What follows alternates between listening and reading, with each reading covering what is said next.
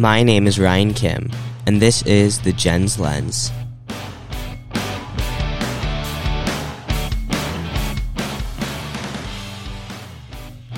Have you read an article on GameStop recently that uses complicated phrases such as shorting a stock?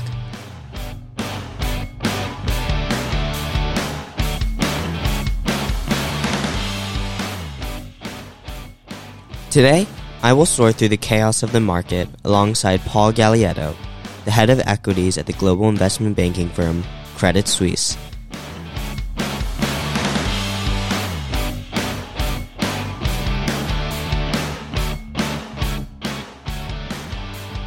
Join me today as I learn about the market, stocks, and so much more.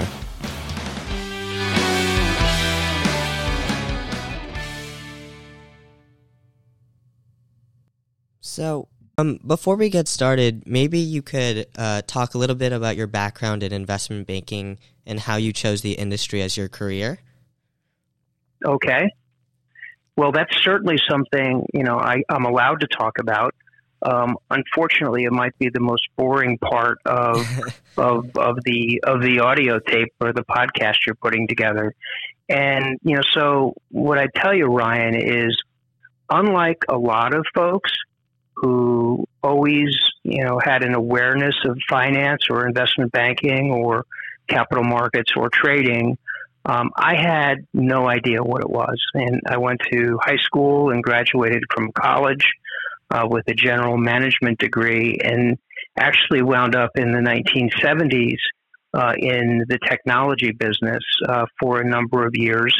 And then just through meeting friends, I wound up switching industries, into investment banking or sales and trading, and I wound up in an equity sales role. And I think what's kind of interesting about that is, all that long ago, Wall Street was kind of out of favor, and the level of competition that existed to land these jobs was high, but it wasn't nearly as high as it's been in the past, 15 or 20 years. And, it's a little embarrassing to say, on a podcast, but, it just happened than I had a vision or a passion. The second part of the story, though, is when I actually got into the business, and because I had zero, when I say zero, I had zero background. I don't even know how I got my first job. I had nobody in my family that had any industry experience or knowledge. There was no one I could turn to.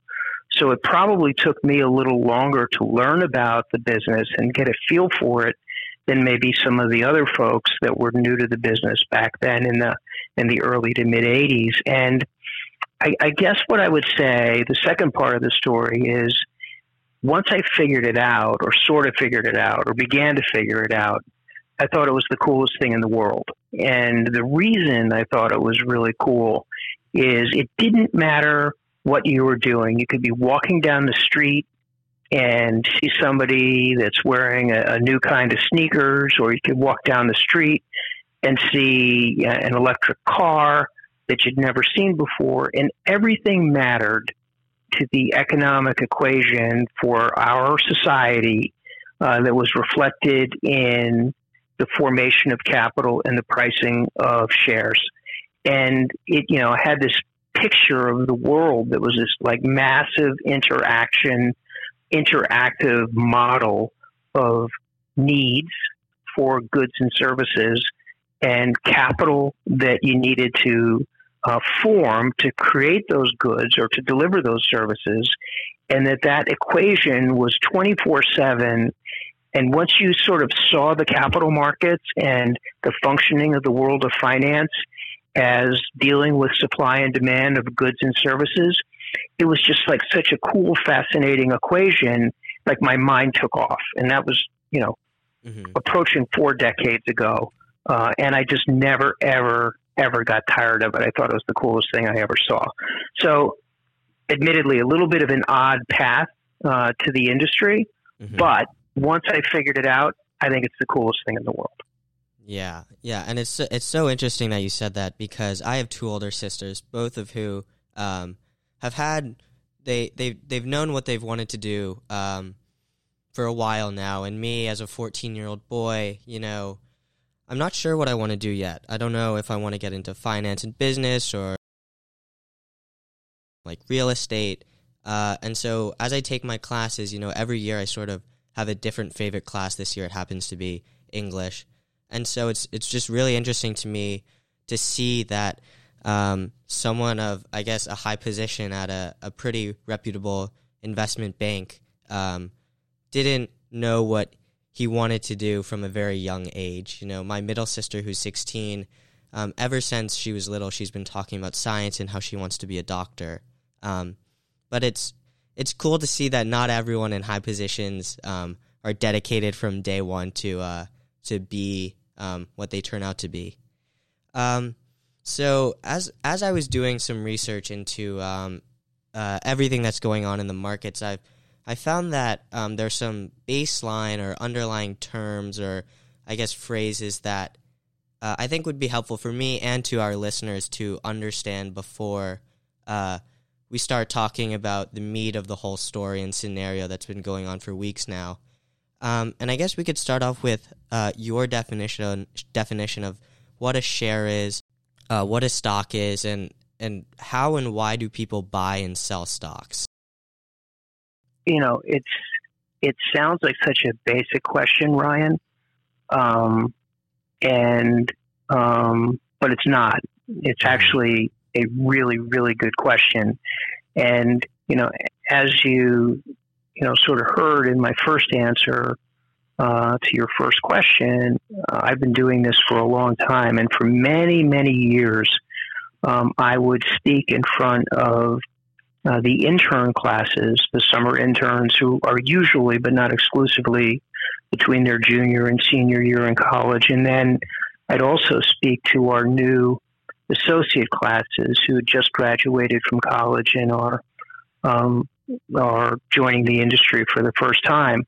And I'd stand up in some auditorium or some conference room and I'd ask the simple question, why do share prices go up and down?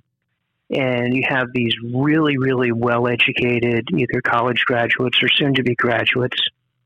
And, you get all kinds of, wild answers. And, anything from because the products are really popular to there's more buyers than sellers to, it's in a hot sector. And, all of those are sort of peripheral to the central issue.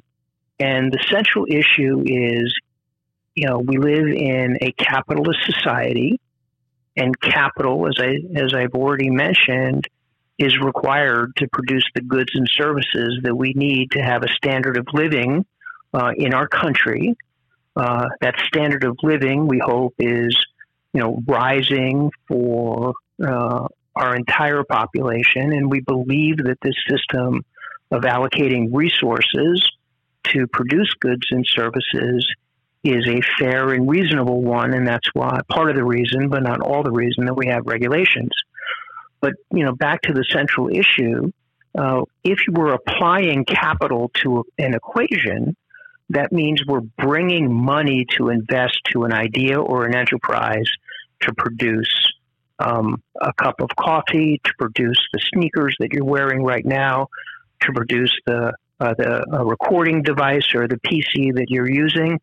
And all of those applications of money, all of those applications of capital are intended to produce a profit. And some of that profit is returned to the company to increase capacity or to diversify that company's interests. And some of that profit is returned to shareholders in multiple forms, share repurchases or in dividends. So what a share is, in purest theory, is the present value of the future cash distributions that enterprise can make to the owners of the company, to the owners of the shares. And all of the other factors that are peripheral to that central truth are influences, but not the essence of what a share is.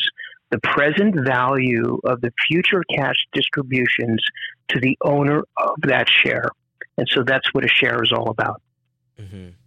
Wow. So is that kind of crazy? Yeah. It's kind of crazy that, that's what it boils down to, right? And as I said, I've had this conversation with multiple intern and analyst associate classes, and it's just a fascinating conversation. It's actually a really good question. Yeah, and so, buying and selling shares. So why would one buy or sell a share? If you're buying, to my understanding, if you're buying a share in a company, it's because there's something about the share that's appealing to you, and of course, on the contrary, if you're selling a share, it's because there's something that you don't like about it. But why exactly would someone buy or sell a share in a company? Sure. Well, I talked about some of these influences that are peripheral, okay? And there can be valid and invalid reasons for buying and selling shares. So let's just put that category of mania and non-fundamental purchasing off to one corner. And let's just deal with thinking about the present value of the future cash distributions of this company that wants to give money back to its shareholders, and they're returning money because shareholders put up the money for that company to produce goods and services. So why would somebody pay more for a share and buy it and think it's going higher? Or why would they sell it or sell it short if they thought it was going lower? And it all has to do with what are the legitimate changes in that company's prospects to earn more money or less money, such that the available cash for distribution to shareholders might be higher or might be lower. Going back to those associate classes that I used to teach a long time ago, years ago, I used to say that, kids or younger folks would come and sit down with me, or I'd teach this in the class. I said, what is your personal makeup? Do you believe there's very exacting and generally precise values in securities valuation? And somebody say, absolutely. I believe that the math can be perfect, and there should be a precise value associated with it, with a security. And I say, well, you should go to the fixed income floor and work in structured products or credit or generally fixed income.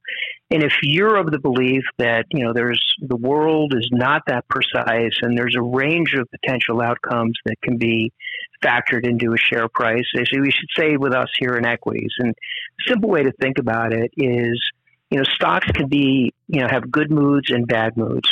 The world can believe that a company's prospects for continued growth and larger distributions to shareholders of cash, is going to be bigger and better than anyone believed possible, and therefore the cash pool to be distributed is going to be larger, so I can pay more for that share today. Or stocks can be in really, really bad moods and say, oh, woe is me. There's no real prospect for growth. I don't even know if we're going to be in business in 10, 15, or 20 years. And the amount of cash that's going to be distributable to me is very low, and therefore the stock price can be much lower. So the short version of that very long story is the conviction or lack of conviction about a company's prospects to prosper or not to prosper will determine what the future pile of cash that can be distributed to shareholders is, or will be, at least it will be a reflection of what the market's belief is about how large that pile of cash to distribute will be. And when you discount that back to present value, you wind up at a calculated share price. And that belief moves around, and that's what moves share prices. Does that make any sense? Yeah, that makes a lot of sense. At one point, I think you mentioned selling a share short or shorting a share, and that was a phrase that came up a lot as I was doing my research and everything that's been happening with the stock market. what exactly does it mean to sell a share short or to short a share? Sure. So, we usually think of a long sale, and that means today I own a share of a company. What kind of computer do you have? Do you have an Apple computer or do you have a Microsoft computer? Yeah, I use an Apple computer, a MacBook Pro. Okay.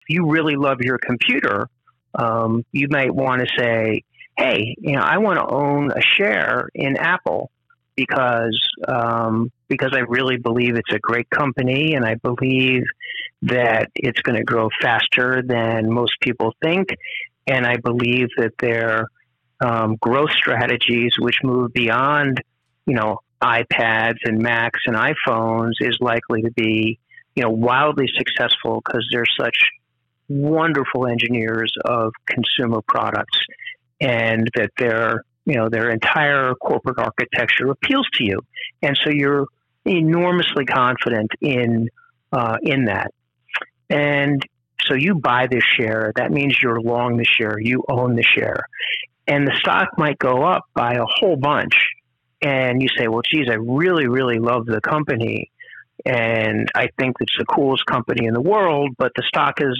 gone up so much, I'm not certain that they can achieve those new expectations that are embedded in that share price, and you might decide to sell that share, and you will have made a good chunk of money.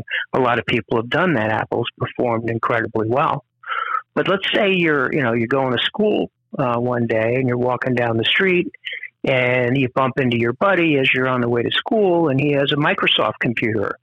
And he says, hey, you should see my new Microsoft and the new Windows. It's like the coolest thing in the world. And I know everybody wants to own an Apple computer, but I have a Microsoft computer. And I'm telling you, Ryan, it's really awesome. And everybody just kind of like buys Apple because that's the consensus and that's what everybody does. But I have this one and I think it's really cool.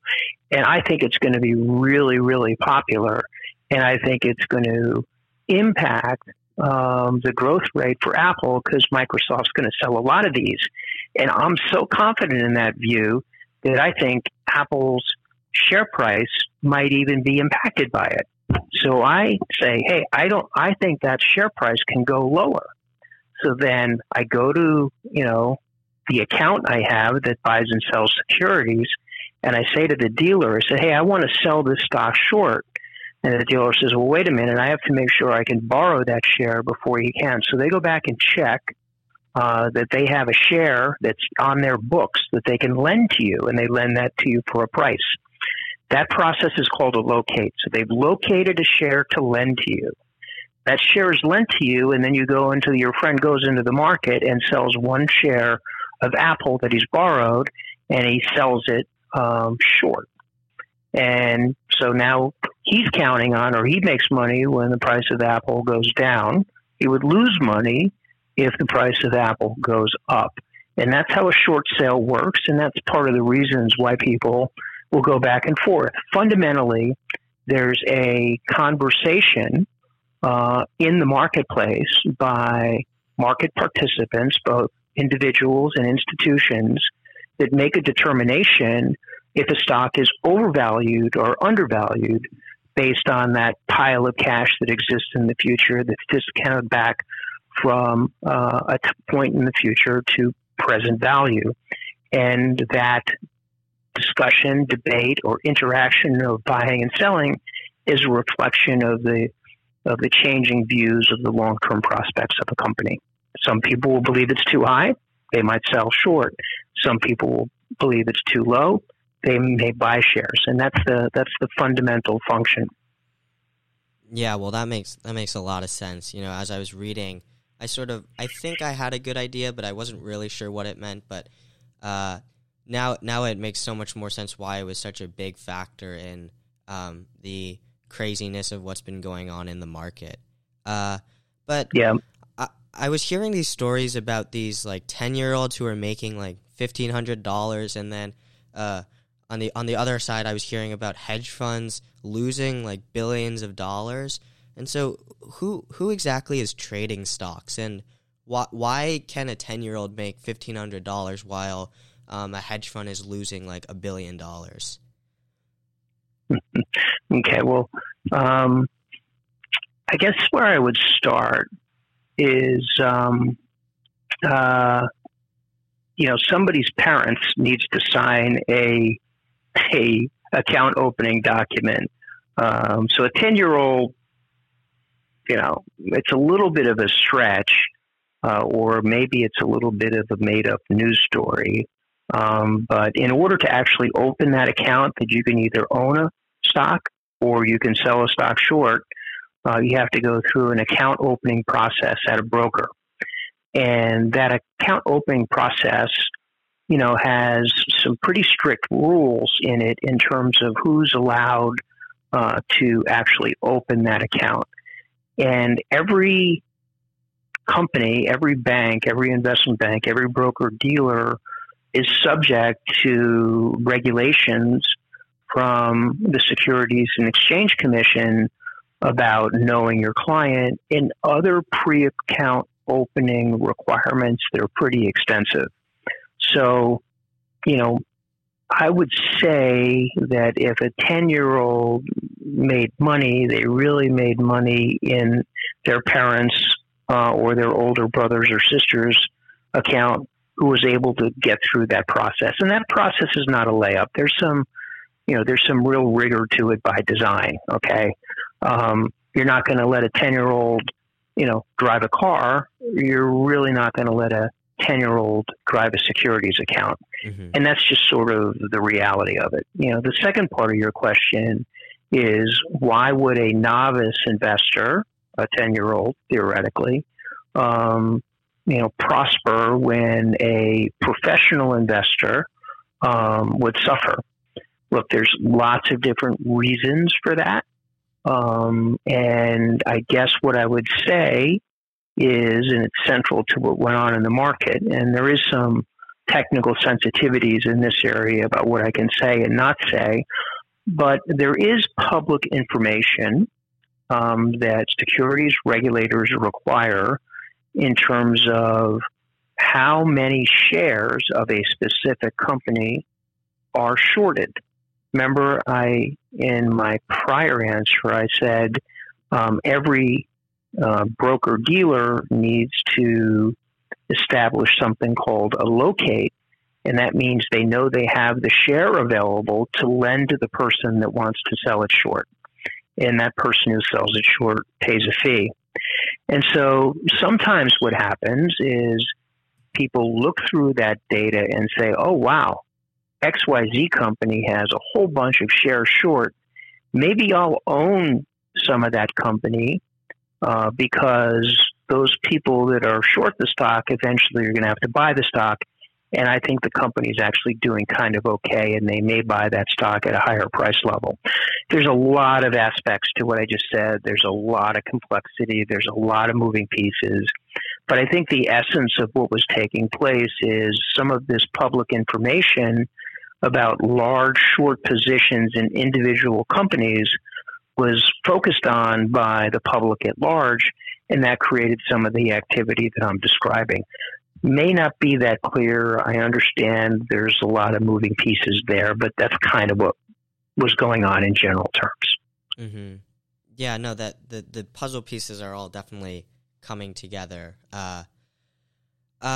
So, I mean, a lot of the times when I hear people talking about this situation in the stock market, or I am reading news articles or I'm watching the news, the whole situation has a really, really negative connotation. And I was just wondering if there can be any positive if there can be any positives drawn from this situation.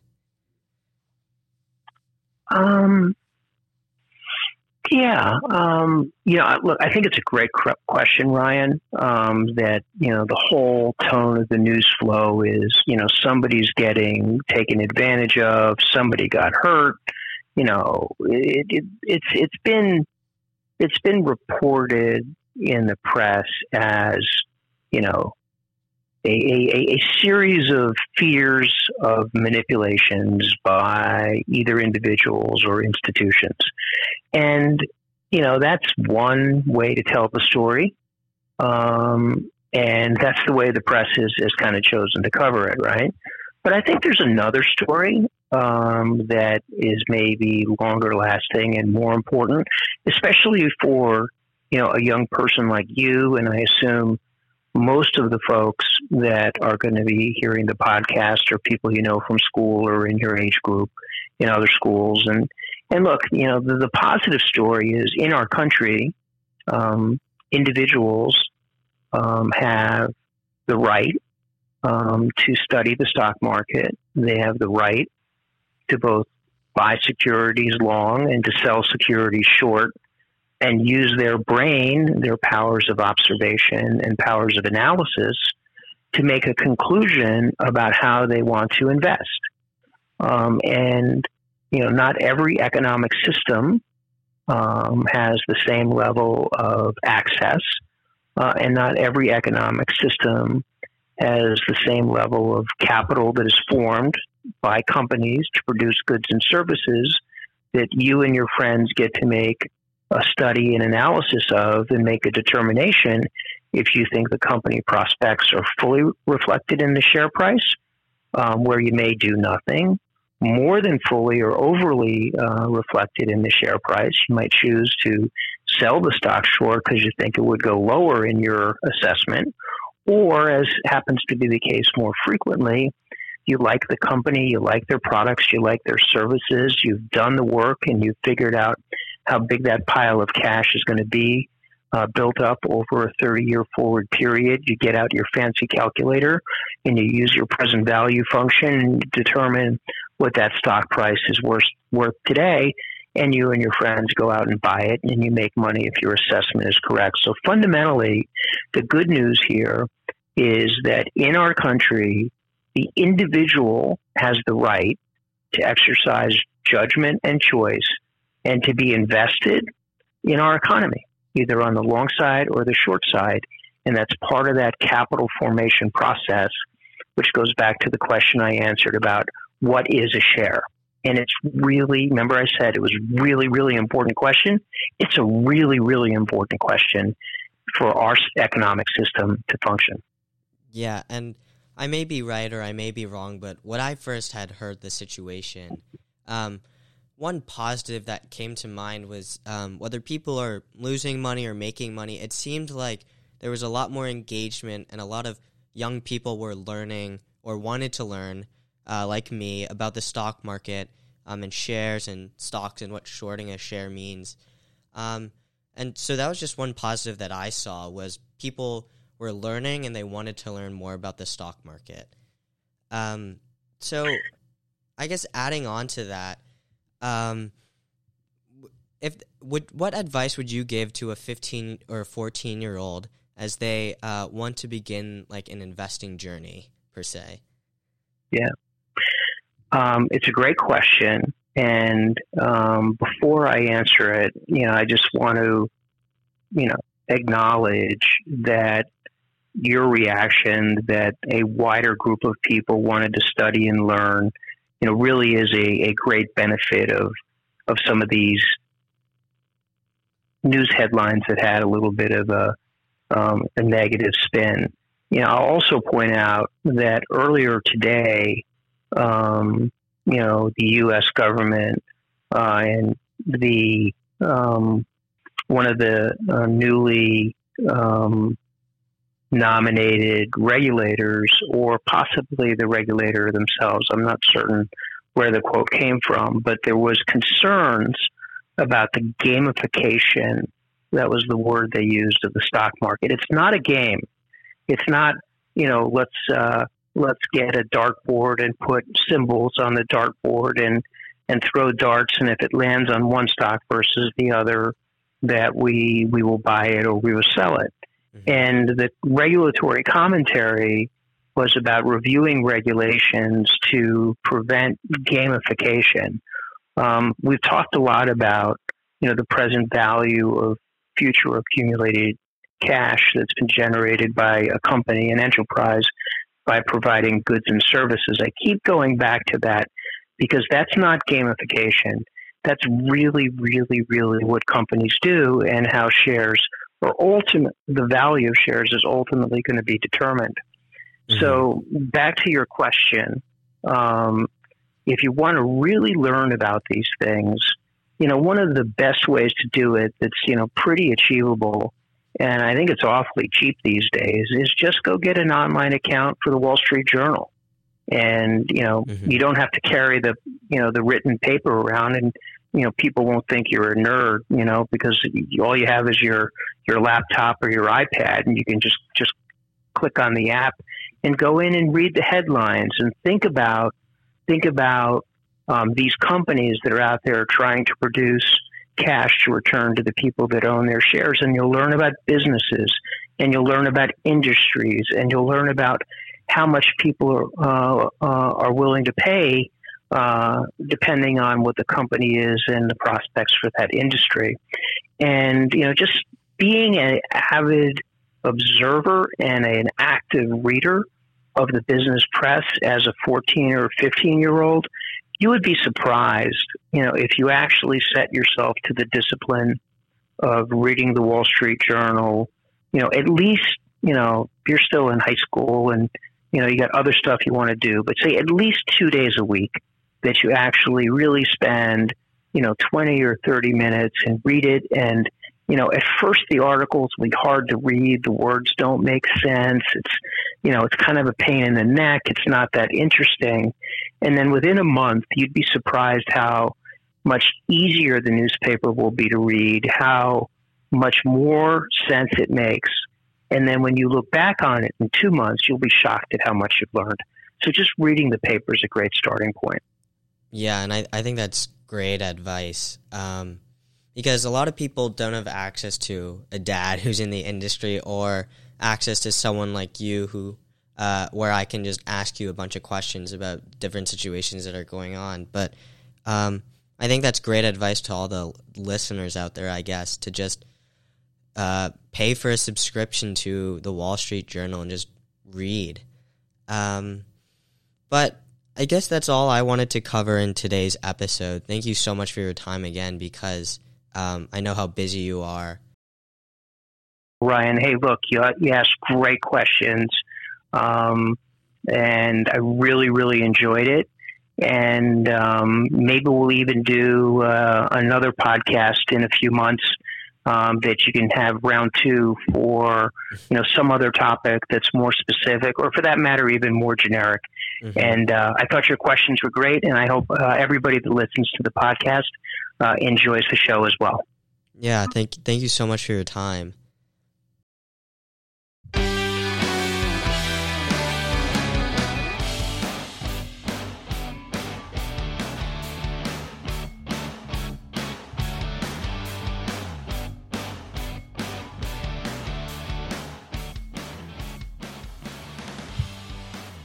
Thank you all so much for listening in to today's episode. Look forward to an upcoming episode with Judy Jew, TV chef and entrepreneur.